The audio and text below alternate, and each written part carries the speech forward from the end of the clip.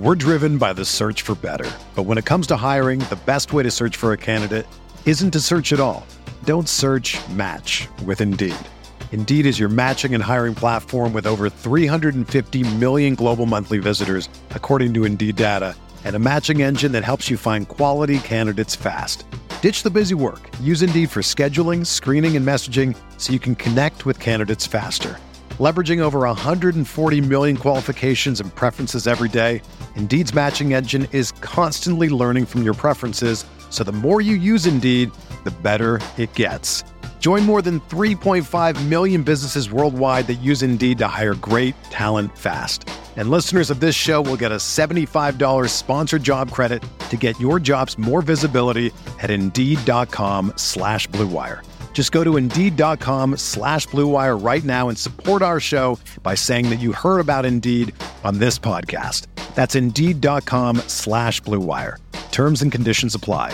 Need to hire? You need Indeed.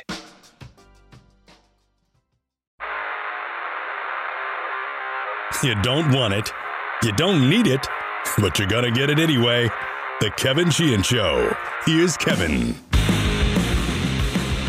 Tommy's here today. I am here today. The show's presented by MyBookie. Go to MyBookie at mybookie.ag. Use my promo code KevinDC, and they will match your original first deposit dollar for dollar. They're going to double your first deposit. You know, put in $500, you'll get an extra $500 to play with. Put in $1,000, you'll get an extra $1,000 to play with.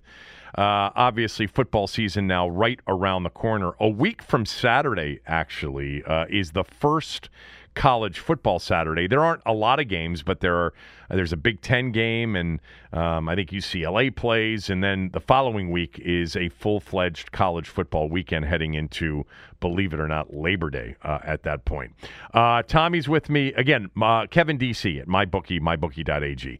Tommy's with me. I do want to get his reaction to Buck Hantz on the show yesterday. If you missed that, go back and listen to it. 30 years ago this week, the famous Buck Gibbs Playboy interview. And Tommy, I sent Tommy the interview as well. He's listened to it. He wants to weigh in on that. Got some NFC East talk for you today. I thought Kyle Allen said something yesterday that was interesting. But we're going to start the show with something that isn't Washington football team related today, because you said you wanted to do this on the show, and I said I'm not totally familiar with the story, so I just took 5 minutes to go back and watch this video. The video of Naomi Osaka in Cincinnati before an event being interviewed in a press conference format. You'll recall that Naomi Osaka withdrew from the French Open after issues related to press conference anxiety, mental health issues related to press conferences, even though the French Open did request to sit down with Naomi and her people to come up with something that would have been easier for her to deal with. She didn't end up playing at Wimbledon. She's back. She did play at the Olympics. She's back, and she had a press conference the other day in which Paul Doherty of the Cincinnati Enquirer asked her a question, and it got into about a 4-minute segment, if you will. And I think the only way for you to understand what Tommy and I are going to discuss is to play it for you. But she's being interviewed, and Paul Doherty of the Cincinnati Enquirer asks her the following question. It's better to watch than it is to listen to, but we don't have that ability here. But here it is. If you've already heard it, just fast forward through the next couple of minutes, and then we'll get to our reaction. It's Paul Doherty from the Cincinnati Enquirer. Let's follow up on that last question. You're not crazy about dealing with us, especially in this format. Yet you have a lot of outside interests that are served by having a media platform. I guess my question is, how do you balance the two? And also, do you have anything you'd like to share with us about what you did say to Simone Biles? When you say I'm not crazy about dealing with you guys, what does that refer to? Well, you've said you don't especially like the press conference format. And Yet that seems to be the obviously the most widely used means of communicating to the media and through the media to the public.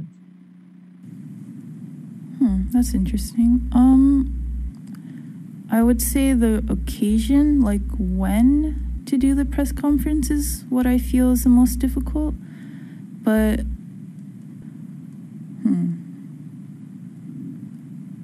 sorry, I'm thinking.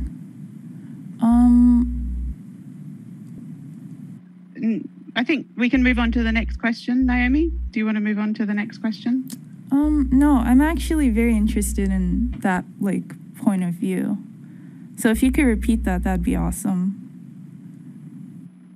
The question was that you're not especially fond of dealing with the media, especially in this format. You have suggested there are better ways to do it, that we'd like to try to explore that. My question, I guess, was you also have outside interests beyond tennis that are served by having the platform that the media presents to you. My question is, how do you think you might be able to best balance the two? For me, I feel like this is something that I can't really speak for everybody. I can only speak for myself. But ever since I was younger, I've had a lot of media interest on me, and I think it's because of my background as well as, how I play. Because in the first place, I'm a tennis player. That's why a lot of people are interested in me. So I would say in that regards, I'm quite different to a lot of people, and I can't really help that there are some things that I tweet or some things that I say that kind of create a lot of news articles or things like that. And I know that it's because I've won a couple Grand Slams and I've gotten to do a lot of press conferences that these things happen. But I would also say, I'm not really sure how to balance it too. I'm figuring it out at the same time as you are, I would say. Part of the fallout of what happened there was that Osaka's agent, his name is Stuart Duguid. That's her, I don't know how to pronounce it, Stuart Duguid or Duguid or Duguide. He ripped the reporter saying the following, quote, "This insinuation that Naomi owes her off-court success to the media is a myth. Don't be so self-indulgent. The bully at the Cincinnati Enquirer is the epitome of why player-media relations are so fraught right now. Everyone on that Zoom will agree that his tone was all wrong and his sole purpose was to intimidate. Really appalling behavior," closed quote. Go ahead. You can have at it first. I would vehemently disagree. My tone would be this, that the agent is full of shit.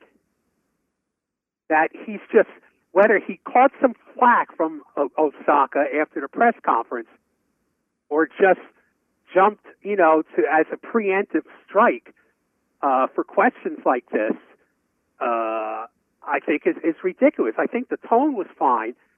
And I think as part of your evaluation for everybody, you should go read Paul Doherty's column in Cincinnati.com with a headline that says, "Naomi Osaka is honest, thoughtful, and could help many other athletes." It's one of the best things I've read about Naomi Osaka. And it talks about all the weight on her shoulders, all she's accomplished, and it says, and yet she. Okay, where does it say this? Yeah, I think I have the part. Osaka didn't ask to be a spokesperson for mental health or a vocal or visible fighter for racial justice, but she's accepted both roles. Problem is, she's not built for either. She's an introvert whose tennis success had put her high atop a public platform. It's all she can do to avoid vertigo. this is a well thought out column. Certainly sympathetic of Naomi Osaka, and for this clown to be calling Paul Daugherty a bully sort of exposes to me the agenda that's going on here about them wanting to control basically the what the tour does with her on a regular basis. I mean, I wouldn't be surprised at some point they try to negotiate an agreement with the tour that says no questions about mental health from the mental health spokeswoman. So I think it's really important to watch it rather than read how this exchange went. Now, you don't get to see him. You just hear him. You see her. Because and she responded well. She ultimately responded well, but you could see her mind really racing and thinking, and there was, I think, in my view, there was some real mental anxiety with what she thought the question was and what her answer was going to be.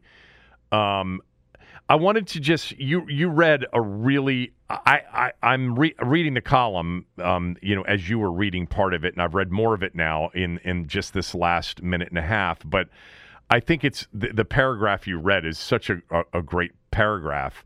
Osaka didn't ask to be a spokesperson for mental health or a vocal and visible fighter for racial justice, but she accepted both roles. Problem is, she's not built for either. She's an introvert whose tennis success has put her atop a public platform. It's all she can do to avoid vertigo. It really is a incredibly well-written paragraph, but then he goes on. This is Paul Daugherty or Doherty, however it's pronounced, from the Cincinnati Enquirer. Daugherty. Is it Daugherty? Do you know him?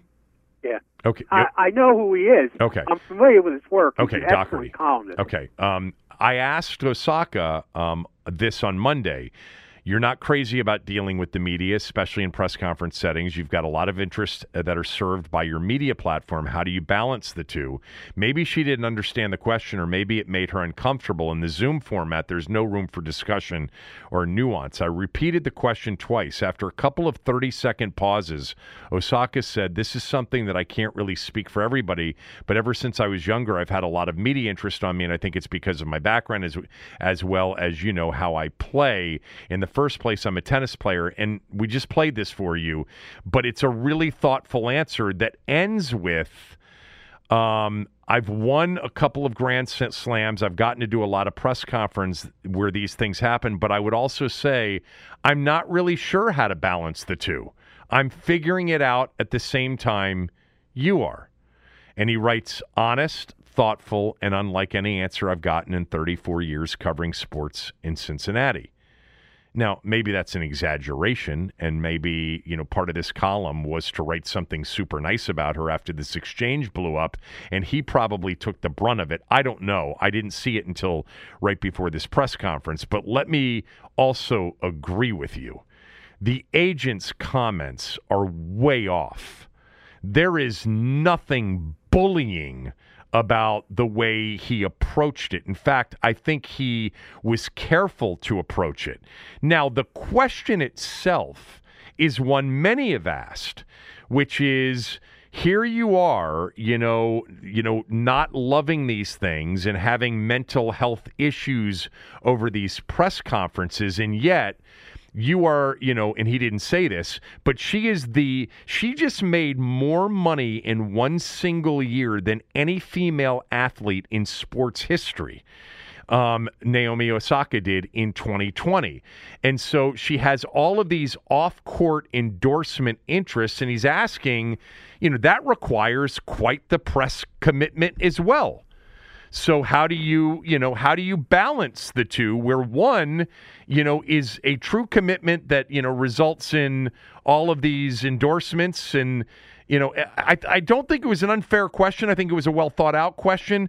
I think it was certainly a question that could put her on the defensive a little bit, because you're talking.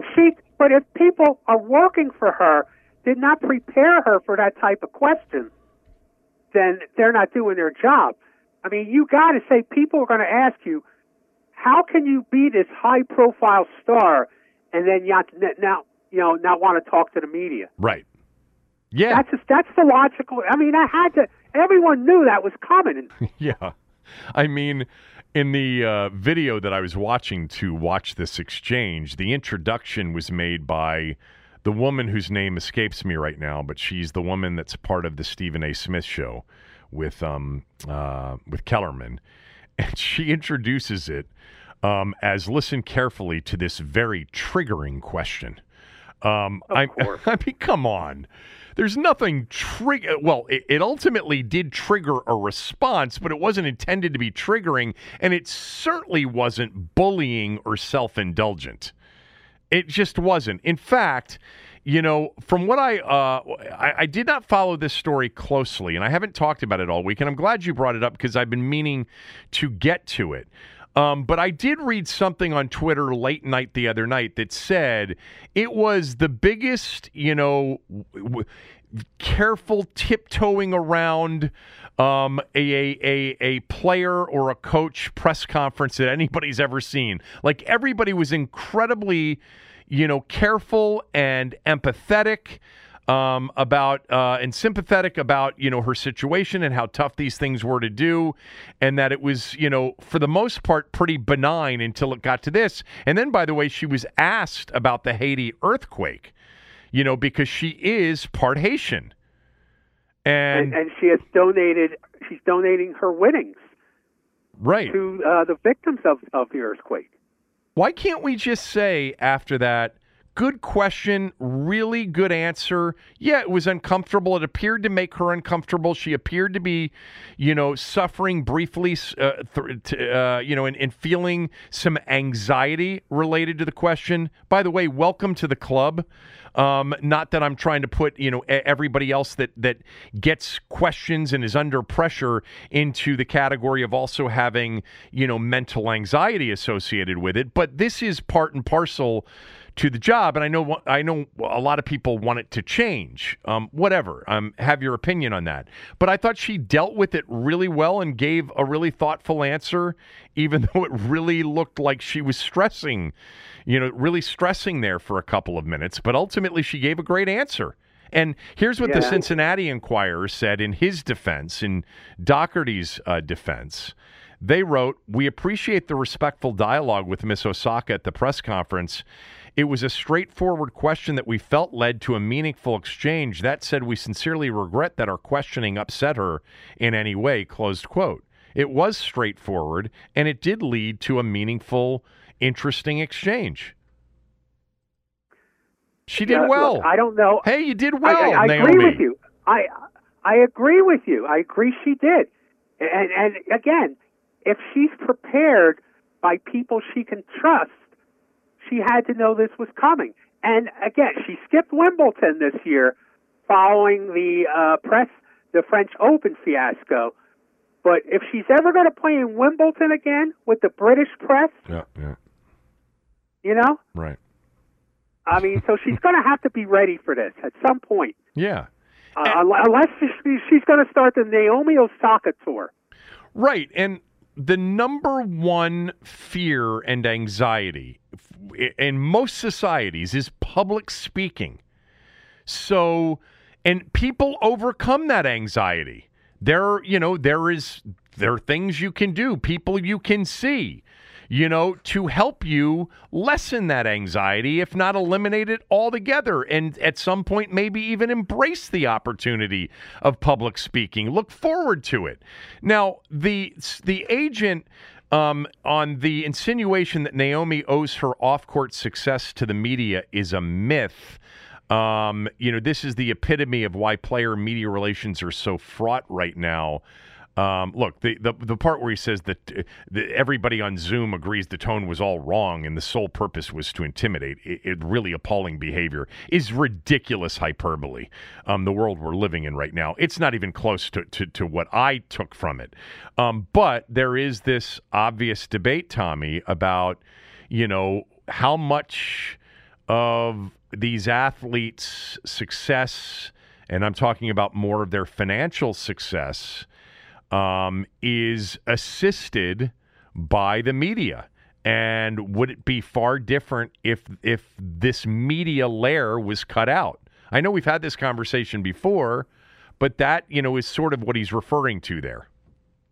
Right. And I would say at this point, since that's kind of a subjective, murky thing to basically nail down, the tour, the people who run the tour that allows these players to compete do think it's an important part of the tour's success. So therefore, they have been steadfast in including this. If the players want to go out and start their own tour, have at it. Right, and they can create their own rules around it. Yes. So it is connected.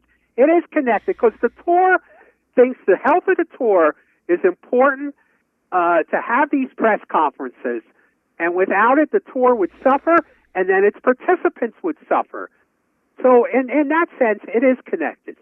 So, I think she'll get asked this question again. I think she'll get better at it.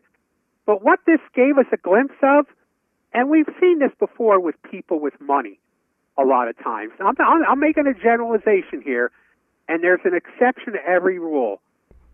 But people like, particularly stars, media stars, athletic stars, movie stars, they're usually surrounded by people that tell them what they want to hear.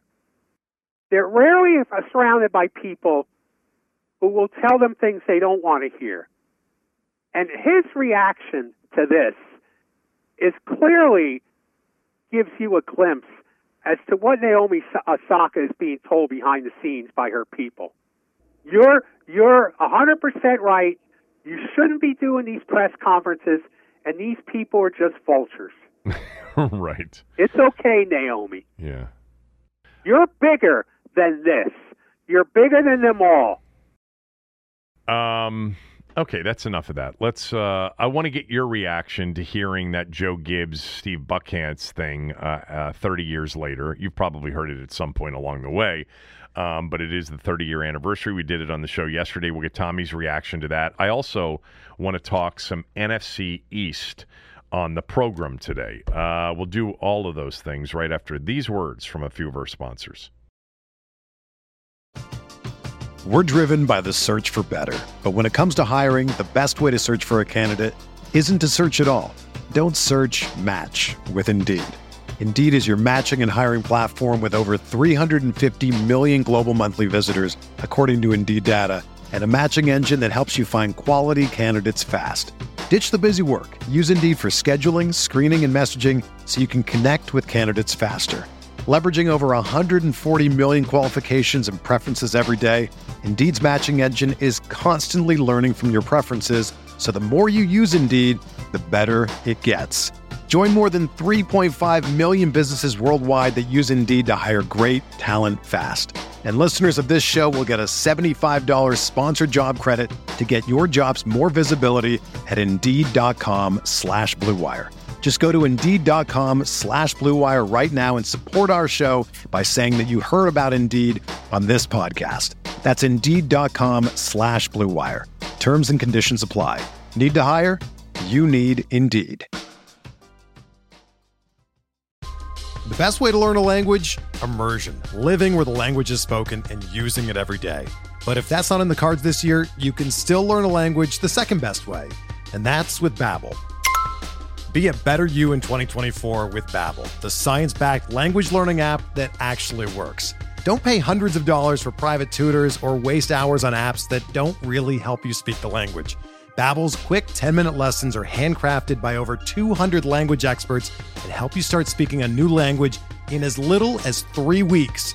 Babbel's designed by real people for real conversations, and their tips and tools are approachable, accessible, rooted in real-life situations, and delivered with conversation-based teaching, so you're ready to practice what you've learned in the real world.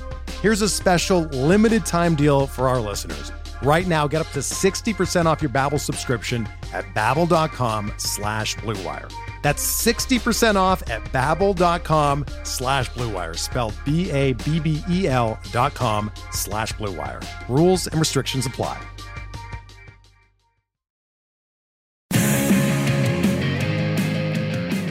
2 weeks away, the team is very spotty. That would concern me if I were the coach at this point, even with everyone saying it's the most talented team we've seen in a long time. That I might say is ridiculous. Whoever said that? Who did say that? A lot of people have said Who's it. a lot of people? Playboy picked you to go to the Super Bowl. Playboy, take it for what it is then, Playboy, okay? Playboy picking football, you know? So anybody that would say this is the most talented team in a long time, Steve, all I'm saying is that's kind of ridiculous. And I've said it from the beginning. Now, if people are going to say it, hey, fine, go ahead and say it. That's kind of absurd. So I'm not taking that as a shot at our team, and it's certainly nobody around here has said that. I don't think that at all. I think we got a long ways to go, and we haven't won a division here in 4 years. So, I mean, we got serious problems, okay? So I'm just telling everybody that right now. So if anybody else thinks that, then they got my answer on it. Gotcha. There it was, Tommy. 30 years ago this week. Playboy. I had Buck on the show yesterday, but I want you to give me your quick thoughts and also ask the question that you asked me before the show that people haven't heard yet about what you said about Buck.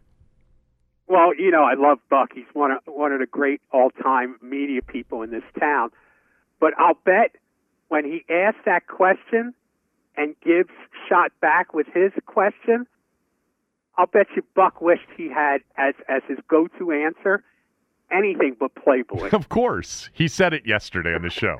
And let me just tell you. He'd have been better off saying, I think so. He said yesterday, he said, that's my one regret. He said, first of all, I was reading it the night before, and I said, the articles, of course, you were reading the night before. But he said, you know, after the reaction, he goes, why didn't I just say, well, the man that pays you, the owner of this team, just told me 3 hours ago that he thinks this is the best team you've ever had and he expects a Super Bowl. That would have been an answer. Right. That would have been a great answer. To which he said, Gibbs would have said, or he talked to Gibbs about it later, and Gibbs apologized to him down the road. But Gibbs said, yeah, well, if you had given me that answer, I would have said, well, of course that's what Mr. Cook said. That's what he thinks every single year. This year's no different. You know, I went back, interestingly, and this morning, interestingly to me anyway, because one of the things I thought, and I wanted to make sure I was right about, and it turns out I wasn't right about it, is I thought that Washington really was, you know, the preseason pick by most people in 1991 to win the Super Bowl, or to certainly be one of the, you know, Super Bowl favorites. And they weren't. You know, Playboy, you know, picked sports every year. Remember, Playboy was a big preseason magazine on college and football predictions. People loved it, and as Buck said, and he's right, it was credible. They had, you know, really good people writing and predicting the upcoming football season. But the truth is, I went back and used Pro Football Reference because they give you this. Washington was plus 1,000 to win the Super Bowl. In the NFC, there were two teams that had better odds, the Giants and the 49ers. The Giants were the defending champions. They had beaten San Francisco in the NFC Championship game the year before. In what was, in my memory, it's one of the greatest NFL games of all time, the 15-13 NFC title game at Candlestick Park, where Matt Barr kicked 5 field goals and Lawrence Taylor was all over the field, and there was a forced fumble on Roger Craig late. It was such a great game as San Francisco was going for the three-peat, and they were a big favorite. The Giants won. They went on to beat Buffalo in the, Scott Norwood missed field goal. Hostetler at quarterback. With Jeff Hostetler at quarterback. So the Giants were plus 400. The 49ers were plus 400. And then came Washington at plus 1,000 and the Eagles at plus 1,000. And I'm talking about in the NFC. The Eagles over-under win total was 10.5. Washington's was 9.5. And those were the Reggie White, Randall Cunningham Eagles, right? Yeah. The Eagles were a good team, too. Now, the year before, was the 1990 body bag game. Buddy Ryan had been fired. Rich Kotite was the new head coach coming into Philadelphia. Buddy Ryan got fired after Washington got revenge, in the greatest revenge game in franchise history, in my opinion, when they went to Philadelphia and went to the Vet in the postseason after 2 months after the body bag game and beat Philadelphia, and Buddy Ryan ran off the field for the final time without shaking Joe Gibbs' hand. And then Washington lost to San Francisco the following week, 28-10 at Candlestick. But they came back in 91, and the Eagles were still good. The Giants were the defending champs, and Washington was supposed to be good, but they were really the fourth pick in the NFC to win the NFC Championship. And then for the Super Bowl, Buffalo had better odds, and so did the Raiders and the Chiefs that year have better odds. That would have been the Marty Schottenheimer Chiefs. Yeah, right. Yeah, the Marty Schottenheimer Chiefs with the old guy at quarterback who quarterbacked them that year. Montana. No. Montana wasn't there yet. Montana. Wasn't there yet. Steve DeBerg, who was who played until he was like 40. I think he and George Blanda are the two oldest. Actually, Brady's probably approaching that area as well. But they weren't, consensus favorites anyway. Playboy picked him to win the Super Bowl before that year. And a lot of people were pretty bullish about the team. Tommy, the thing that I told Buck that I just loved hearing Joe. That's vintage Joe for me. If anybody suggested that they were the better team than any opponent or the better team heading into a season, oh my God, that was a way to get him tilted. He would just... He was the opposite, as I've said many times. He was the opposite of what the franchise has become over the last 2 decades. He over-delivered consistently, and under-promised consistently, and that was him. He didn't want to give anybody any reason to believe or pay attention to his team. He wanted to sneak up on everybody. It was hard to sneak up on people that year because they opened the season with a 45-0 win against the Lions. Then they beat the Cowboys on a Monday night. Then they shut out Phoenix 34-0. 3 of their first 5 games were shutout wins. And, of course, they started that year 11-0 and finished 14-2 and didn't even have a close game in the postseason. Ripped through Atlanta in the seat cushion game, crushed Detroit in the NFC Championship game, and crushed Buffalo in the Super Bowl. I mean, you know what I think of Joe Gibbs. I only covered him for one full season in '92. And I'm betting, what was interesting was, I wonder if he knew throughout the whole season that was going to be his last year. Well, it wasn't his last year. The following year was his last year. 92. Yeah. 92. Yeah. I covered him in 92. Yeah, you covered him in 92 as the defending champs. Yeah, that year that I covered him, if he was going to bow out. Yeah, I don't know. That he was a little bit looser than he had been in previous years. Right. That 92 year was that was a tough year. Rippon held out, came in late. They were rocky early. They got blown out, in the opener against the Cowboys on Monday Night Football. Well, they had their number one pick, Desmond Howard, was a disaster. He held out too. Yeah, it was a disaster. He held out too. And then, they made a run from 6-5 to get back into the postseason. They had a great game, which, by the way, is another game like maybe a year ago I watched, which is available on YouTube. Late in the regular season at Philadelphia, it was a crucial game in the playoff and division race. They lost to Philadelphia 17-13. They almost scored at the end. And then they got completely upset in a game they were heavily favored against the Raiders in at the end of the year. They were a 14-point favorite to clinch a playoff spot. They lost at home. It was Saturday. And the following day, they needed Minnesota to beat, listen carefully, Brett Favre and the Green Bay Packers to eliminate Green Bay and get Washington into the postseason. And they did that. They beat the Packers 27-7 in a game that Minnesota didn't even need to win. Washington gets in. Brett Favre is eliminated. I think that was his first year in Green Bay. And then Washington goes to Minnesota the next week and pounds the Vikings in the playoffs. Yes. And that was Joe Gibbs' last playoff win.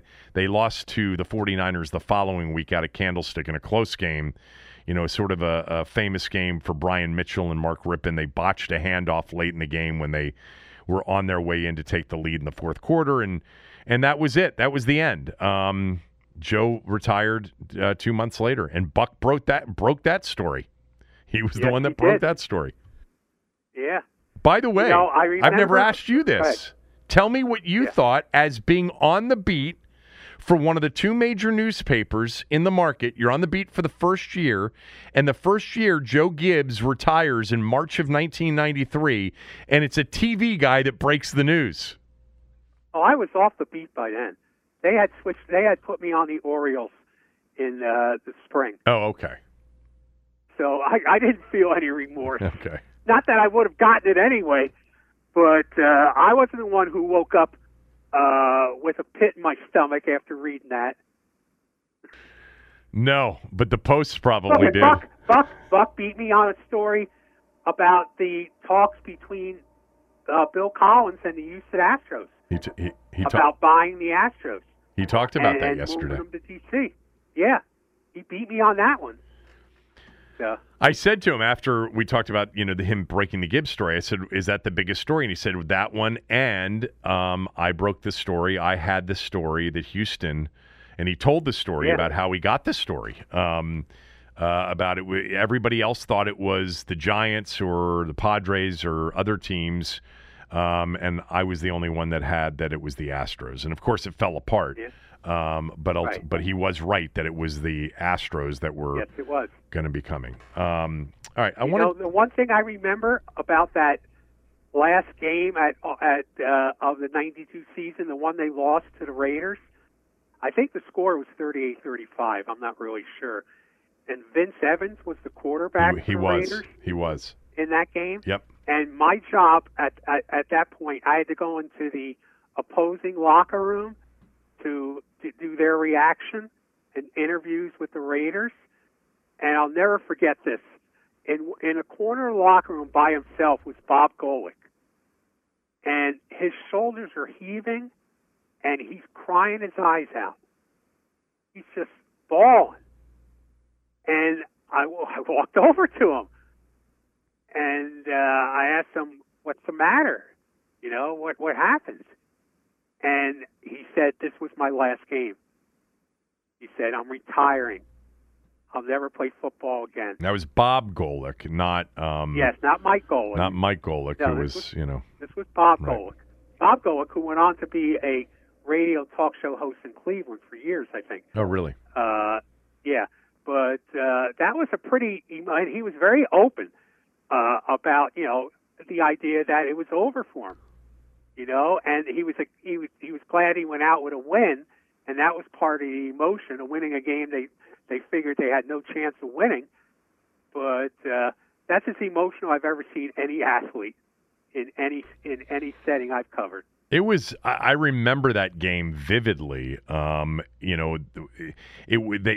they had to do was win one of their final two games to clinch a playoff spot, and they had lost to Philadelphia in a draining game the week before. And so then it was a short turnaround because it was a Saturday afternoon game at RFK, and they lose to Vince Evans 21-20. I think was the final score. Oh, okay. You're thinking about the 38-35 game that Washington won in '83, I think. Anyway, okay. And by the way, Jay Schrader was a quarterback on that Raider team. He would be their eventual starter. He was the starter the year before when they got to the AFC title game and lost to Buffalo. Right? I think that's right. I think Buffalo beat the Raiders before playing Washington. No, they beat Kansas City before playing Washington. They beat Buffalo before playing the Giants. I think that's what it was. Yeah, I think they played Buffalo before the Giants, and they played Kansas City. I don't know. I can't remember now. I remember Jay Schrader was the quarterback against the Bills when they lost 51-0 in an AFC championship game. That's what I'm remembering, and I can't remember if it was the year that they played the Skins in the Super Bowl or the year that they played the Giants in the Super Bowl. And then I think Buffalo beat Denver, not Kansas City, but Denver in an AFC title game before playing Washington. Or I have that reversed. Whatever. Not important. But that was a devastating loss, but typical of Joe Gibbs, Tommy, the season appears to be over, and then they get, a reprieve with the Minnesota win over Brett Favre and the Packers the next day. They're in the postseason, and he had every trick up his sleeve when they went to Minnesota. They had a fake punt. He used Brian Mitchell a ton in the backfield, and they crushed Minnesota. And then they were very close to beating San Francisco the following week at Candlestick, and they would have played the Cowboys in the NFC Championship game in Dallas. Instead, Dallas ended up beating San Francisco at Candlestick the following week for Jimmy Johnson's first Super Bowl win. Speaking of Jimmy Johnson, and I want to circle back to Washington football in the NFC East here in a moment. Did you see the story about what Jimmy Johnson told Dan Le Batard on a radio show? Yeah. Jimmy Johnson told Dan Le Batard, I think it was yesterday, that in the 1998 season, when he was the head coach and general manager of the Miami Dolphins, that he had a chance to trade with Indianapolis for the number 1 overall pick and select Peyton Manning. And he didn't pull off the trade because it was going to require their entire draft, which was a late first rounder, but 2 2s, 2 3s, like a 4 5, 2 6s, and a 7 in terms of the picks. He said on the Le Batard show, I'm looking for the quote. He said, we nearly pulled off a trade for the number 1 overall pick in 1998, which would have been Peyton Manning. But it would have taken my entire draft board, but I could have made the trade to move up to get Peyton Manning. In truth, I talked to Peyton and Archie about it. That's all the details I can give you. I probably gave you too much already, closed quote. Jimmy Johnson with Peyton Manning in Miami. That would have probably worked too, because Miami was already a playoff team. They weren't a good team, but they were, a 9-7-ish type of playoff team in Dan Marino's final couple of years there. So he would have I think he would have had 1 year behind Marino, and then he would have taken over. Can you imagine going Marino to Peyton Manning, Marino to Manning? Well, let's remember, was Jimmy Johnson there when they blew their chant when they let go of Drew Brees? No. Or was that Nick Saban? That was Nick Saban. Yeah, Jimmy was long gone. Jimmy was long gone at that point. Okay. Yeah. Okay, that was Nick Saban. Jimmy, I want to look this up because I do. How long was Jimmy Johnson in Miami? He took over for Shula. Shula's final year was 95 or 96, I think. Jimmy Johnson takes over in Miami. Hold on. He took over in Miami in 96 as the GM and the head coach. So Shula's final year was 95. And he was only there for 4 years. And they went 8-8, then they went 9-7, 10-6, 9-7, and they went to the playoffs 3 straight years as a wild card team. And then that was it. That was it. So he was only in Miami for 4 years, was only in Dallas. I think people forget this. He was only the coach in Dallas for 5 years. Got 2 Super Bowls out of it, though. Yep. Hell of a talent evaluator. One of the greatest. You could put him right up there at the top of the list of coaches who are also phenomenal talent evaluators and general managers. Up next, the NFC East. How many teams can actually legitimately win it? We'll discuss that right after these words from a few of our sponsors. If you're a basketball junkie, then you know there's no better time of year than the NBA playoffs. Twice a week, JJ Redick is cooking on his podcast, The Old Man and the Three. He has guys come on in all stages of their careers to talk about the league and share stories you won't hear anywhere else, including Devin Booker on why he talks so much trash, Ray Allen's epic free throw competitions with LeBron in Miami, and the moment Tyrese Halliburton knew Pascal Siakam would be a good fit in Indy. In addition to player interviews, every Monday JJ breaks down the top 3 things happening around the NBA with unmatched analysis, not outlandish takes, and is often joined by masterminds of the game like Tim Legler to dive deep on rookie reports, trade breakdowns, and why is mean mugging now a tech. You won't find another outlet that covers the game as comprehensively and with such insight as JJ does it on The Old Man and the Three. Make this your companion podcast during the playoffs. Listen to The Old Man and the Three ad-free on Wondery Plus or wherever you get your podcasts. Mother's Day is almost here, and you can get her the most beautiful time-tested gift around. A watch she can wear every day from Movement. Whether mom's into classic dress watches, rare and refined ceramics, or tried and true bestsellers, Movement has something she'll love. And right now you can save big on the best Mother's Day gift ever with up to 50% off site-wide during Movement's Mother's Day sale at MVMT.com. Again, that's up to 50% off at MVMT.com. I had Ross Tucker on the show yesterday, and I asked him a question about, give me a team that is sort of under the radar that you think is going to exceed expectations. And he said Philadelphia. The Eagles are going to be better than people think. And he gave me reasons for it. And he said, Carson Wentz led the league in, turnovers, interceptions, everything, sacks. And he didn't play the final 4 games of the year, which is really hard to do.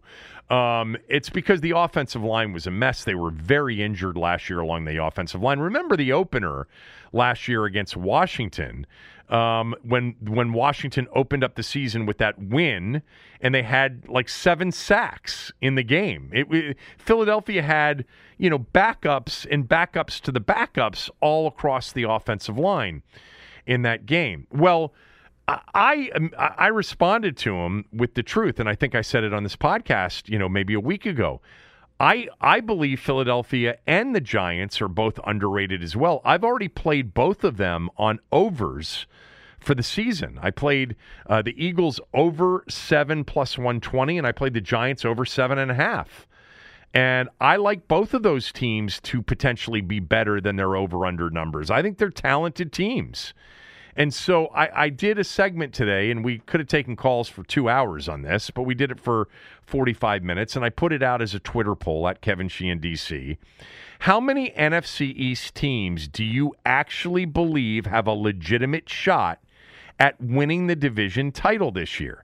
Because I do have this sense, and I always have, that our fans, especially right now, are really dialed into our team. And they've heard about Dallas, and they know Dallas is good, but they consider it to be a 2-team race. They consider it to be Washington and Dallas, and like the Giants and Eagles are a major cut below those two. And I don't feel that way. I think any one of the 4 teams could win the division this year. There's I did not include the Eagles in. I answered your poll. I always try to support your poll. Thank you. On your show. But I had put 3 of the 4. I did not put all 4. Well, 2 was the leading answer, 37.2%. And that is, a big portion of the Washington football fan base saying, well, it's us in Dallas. Because the odds, the handicappers have made Dallas a slight favorite over Washington. And then, more in the distant long shots, the Giants and the Eagles. I'm just telling you, I believe that there's not one result, there's not one division order in terms of top to bottom finish, 1 through 4, that if you told me it ends up that way in January, that I'll be shocked at. Not one. These teams, to me, are very close on paper. There are obviously a lot of question marks with every single one of these teams. Dallas defense, the Giants quarterback and offensive line, the Eagles certainly quarterback, new coaching staff, Washington still quarterback. And so everybody's got, nobody's totally Nobody in this division looks like a 12 or 13 win team. And Ross said, I see the division being jumbled up and everybody being between 7 and 10 wins. And I sort of see the same thing. I think any one of the 4 teams can win it. You think 3, so you do not think Philadelphia can win it. But to be honest with you, I haven't given them much thought. I'm going by when I saw them last year. Like, again, I'm dialed in to the Washington football team. I know, as is our fan base. And that's why, that's why if you're being objective and you know our team, you can say, look, last year, they won the division, but they played a ton of backup quarterbacks and even third-string quarterbacks. And, it was a terrible division, and they only won 7 games. And it's the same thing like a Philadelphia team or fan can say about their team because they watched every single play of every single game. And let me just give you a quick Philly, recap from last year. They were decimated along their offensive line. They played multiple quarterbacks, during the course of the year. They have very good defensive talent.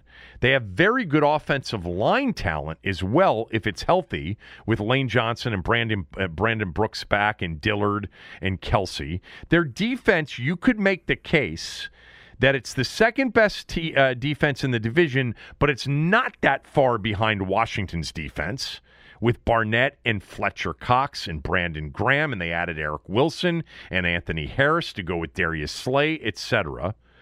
But here's the thing that I just want everybody to hear, because I think when you think of Philadelphia, you're like, well, they got Jalen Hurts. They're not a threat to win the division. Well, Jalen Hurts last year, when he came in and played for the Eagles with very limited tools, playmaker-wise, with a banged-up offensive line, he played well. Jalen Hurts was pretty damn good. The first game he started, they beat New Orleans, one of the best defenses in the league. In that game, in his very first start, they beat the Saints 24-21. He runs for 106 yards. He throws 17 of 30 for 167, 1 touchdown, no interceptions. He has 1 turnover in the game. It was a fumble on a run, but he rushed for over 106 yards. His next game, they go to Arizona. He lights the Cardinals up. They just couldn't stop the Cardinals. They couldn't get the Cardinals off the field. He throws for 338 yards, 3 touchdowns, no interceptions, and he rushes for another 63 yards.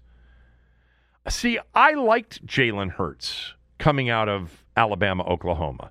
My one thing about Jalen Hurts is he's very casual with the football and he's going to turn it over, and he does.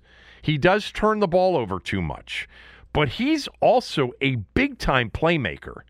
Like in that Arizona game, he had 3 fumbles but didn't lose any of them. But he rushed for 63 yards, threw for 338. Like, I cannot discount the Philadelphia Eagles from being a contender in this division. I cannot dismiss the Giants as potential contenders in the division. I get that. I get that. I mean, I saw enough of Daniel Jones, and if Barkley is healthy, to believe that the Giants will be formidable. But the Eagles, I just didn't see that coming. I don't think we ever see anything coming in the NFC East. I did this, the NFC East hasn't had a division repeat winner since the Eagles in 2004. And since 2004, there have been 16 division winners, and 12 of them before the season started were predicted to finish 3rd or 4th in the division. Washington's 3 division wins, going back to 2012, then 2015, then last year, they were picked last in the division each of those 3 seasons, and they won the division.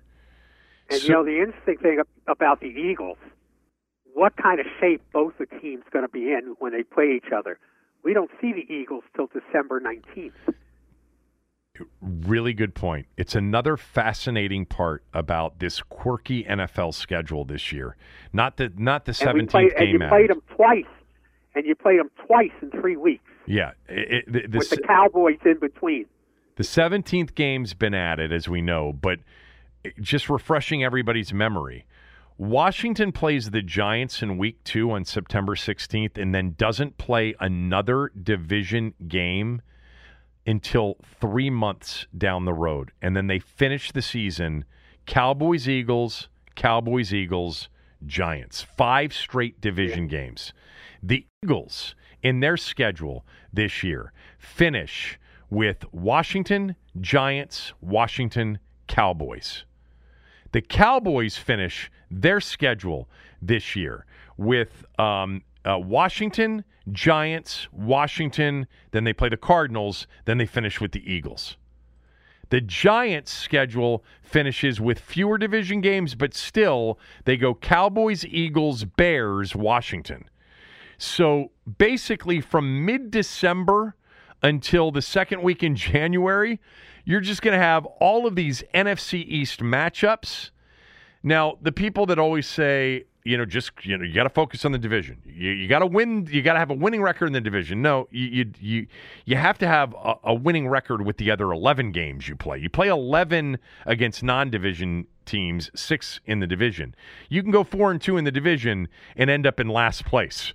But by the time you get to that point, unless teams get really injured or teams just aren't what we think, I think it's going to be all bunched up going into those final 5 weeks of the season. You'll have 11 weeks in. I mean, you might have something like 6-5, 6-5, 5-6, 5-6 going into those final 5 games. That wouldn't surprise me at all if we end up with that, and it could make for a really exciting month. With that said, the best teams in the NFC overall, the true Super Bowl contenders, aren't in that division. It might be exciting for us, but the Packers and the Buccaneers and the 49ers and the Rams at that point may already have, instead of 6 wins, they may already have 10 and headed towards, home field games and a much better chance and a much better path to the Super Bowl. But who knows? It's an NFL season. Anything can happen. I just wanted to make the point that I personally believe the NFC East is much more wide open than most people do.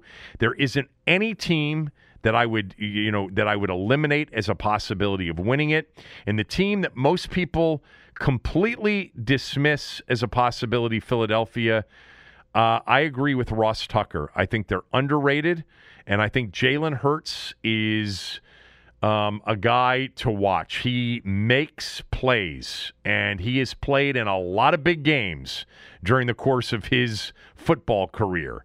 And he played well last year at the end of the year with a porous team around him. That team's healthier, and it's better this year than it was last year around him. Now, if he stinks... Now, the only thing about the Eagles is new coach. I was just going to say, now, if he stinks or if the coach is really bad, Nick Sirianni and his staff, well, I mean, that would derail the rest of the roster, which is pretty damn good. They got a good roster. Their defense could be nasty this year. Really nasty. It's older than Washington's defense, more experienced, also older. I mean, how many more great years of Fletcher Cox are we going to get? I mean, he is still, in my opinion, a top 5-ish kind of defensive player. But he's got to be in his 30s at this point. Certainly approaching it. Hold on. I'm going to tell you. He's 30 years old. Going to be 31 in the upcoming season. But in 7 more years, he'll be as old as the Washington football quarterback. Right. But then in 7 years, the Washington quarterback will be much older. Yes. All right. Do you have anything else? I got 2 things I want to get to. Okay. One of them is last night, Joe Banner. You follow Joe Banner, right? Yeah. Former Philadelphia general manager, right, in Cleveland. Yes. And I like Joe. I follow his stuff. I like what he does. He's been on the show before. I've had him on the podcast before. Okay, and he tweeted, what happens when you take our greatest sports writer and have him write a book about the most intriguing story in recent sports history? You get a phenomenal book that every sports fan should read. Now, he's referring to a book by Seth Wickersham, who is a terrific reporter, called It's Better to Be Feared. It's about the New England Patriots, and actually I would like to read this book. But I quoted his tweet with this on top of it. This is what happens, with a picture of my book, The Rise and Fall of ECW. What? Extreme Championship Wrestling. Oh, my God. This is what happens. And the pushback I got from people who refused to believe I wrote a book about wrestling was unbelievable. It's on Amazon. It's there for you to buy. I didn't know I you had wrote written a a book book. about. I didn't know you had written a book about wrestling. I wrote a book. In fact, I got paid more for that book than any other book I've ever written. Really? Yes. I got paid by the WWE for that book. Okay. Yeah. All right. So if for all you who think I'm fooling, The Rise and Fall of ECW, Extreme Championship Wrestling, which I didn't know, even though I'm a wrestling guy from way back, I didn't know squat about ECW. It was this literally extreme form of professional wrestling that dominated the 1990s on TV. So there you go. And, when you take when you take one of our greatest sports writers and have him write a book about the most intriguing of stories in recent sports history, what you get is you get a phenomenal book that every sports fan should read. So I recommend The Rise and Fall of ECW, written by one Tom Lavero, with extensive interviews with Paul Heyman, Taz, Tommy Dreamer, and more. Paul Heyman. Paul He was Heyman. a very interesting guy. I spent hours on the phone with that guy. I had two books going at once back then. Right. The other thing was, our discussion the last podcast that you're going to come speak to my class that I teach on the business of sports media at Georgetown. You're going to talk to them about sports gambling. Yes. People suggested it could be a repeat of the Michael Scott going to speak to Ryan's class in the office. Well, I'll throw out $100,000 bars as part of it. And I'll tear up a book. That's the first thing I'll do. I'll say, you got a textbook? Give me that textbook. Let me see that thing. And I'll rip the pages out of it. You know, the Scott's Tots episode was on recently. That's the only episode I have a really hard time watching. I think that is the most cringe-worthy episode of a sitcom of all time. You know the episode I'm talking about, when he goes back to that high school after promising those kids that he would pay for their college. We both love this show so much, and I've seen, I don't know, I've probably watched Office start to finish 5 times and seen a lot of the episodes countless of times. And that Scott's Tots episode, and it was on the other day, I can't watch that. I cannot watch that. It's way, people say that The Dinner Party is cringeworthy. The Dinner Party to me is the greatest sitcom episode I've ever watched. It was cringy, no doubt. It's painful, but it was brilliantly written and brilliantly, executed from an acting standpoint. But that Scott's Tots thing, I mean, God, those poor people going into that classroom, it's just too hard to watch. Too hard to watch. But anyway, have you gotten to Ted Lasso yet? We know people who would have done that. So listen, okay, how many networks do I need? How many streaming services do I need? Apple's easy. Why do I need it? I don't need it. To watch one sitcom? All right. No. It's not The Sopranos, so no. No, it's not The Sopranos. It's not, It's not a drama. It's a comedy. Is it The Office? No, it's not The Office. It's really good, and people have actually compared it to The Office because it's one of those comfort shows, I guess. It's a show that you can watch over and over again and feel good, I guess. I don't know. But it has been compared to The Office, but no, I don't think it's anywhere near as good as The Office. Oh, by the way, let me just tell this quick story. I was talking to Scott the other night, Scott Van Pelt, and he called me and we were talking and we're catching up and he just said, and I said to him, I'm watching this show Ted Lasso and you're in it. It was one of those episodes, it was an early episode in the show where Scott does a Sports Center hit and it's a scripted Sports Center hit for the actual show itself. He's done a lot of those for movies and shows over the years. I can think of Moneyball. Now, I don't think he did anything that was scripted for Moneyball. I think they just took an actual Sports Center highlight that he read on the Oakland A's, winning streak from Moneyball. But anyway, he said, yeah, of course, I know that I'm in that. They called me, and actually they called me because Jason Sudeikis wanted me in the show. He wanted me to do the hit. And I've had conversations with him, and we text back and forth every once in a while, and he is a great dude. So I thought that was interesting. Sudeikis is phenomenal playing Ted Lasso in this show. Wow. So there you go. That's good. But I have HBO Max, I have Amazon Prime, I have Netflix, I have Hulu. At what point does my streaming bill become bigger than my cable bill, which is not the point? I don't know. I'm just telling you that this show on Apple TV is worth it. That's all I can tell you. I mean, do you have an iPhone? Can you watch it on your iPhone? I don't know. You don't know. Stop going places you don't know anything about. I mean, you have an iPhone. It's an Apple TV show, so maybe you can watch it on your phone. I don't know. I don't know. Here, you know what? It's $4.99 a month for Apple TV. $4.99 a month. Oh, also, thanks to the person that sent me the information on Twitter, and I'm sorry I don't have it in front of me, but you know who you are, who sent me the information about Rebecca on Ted Lasso, that she was also on Game of Thrones.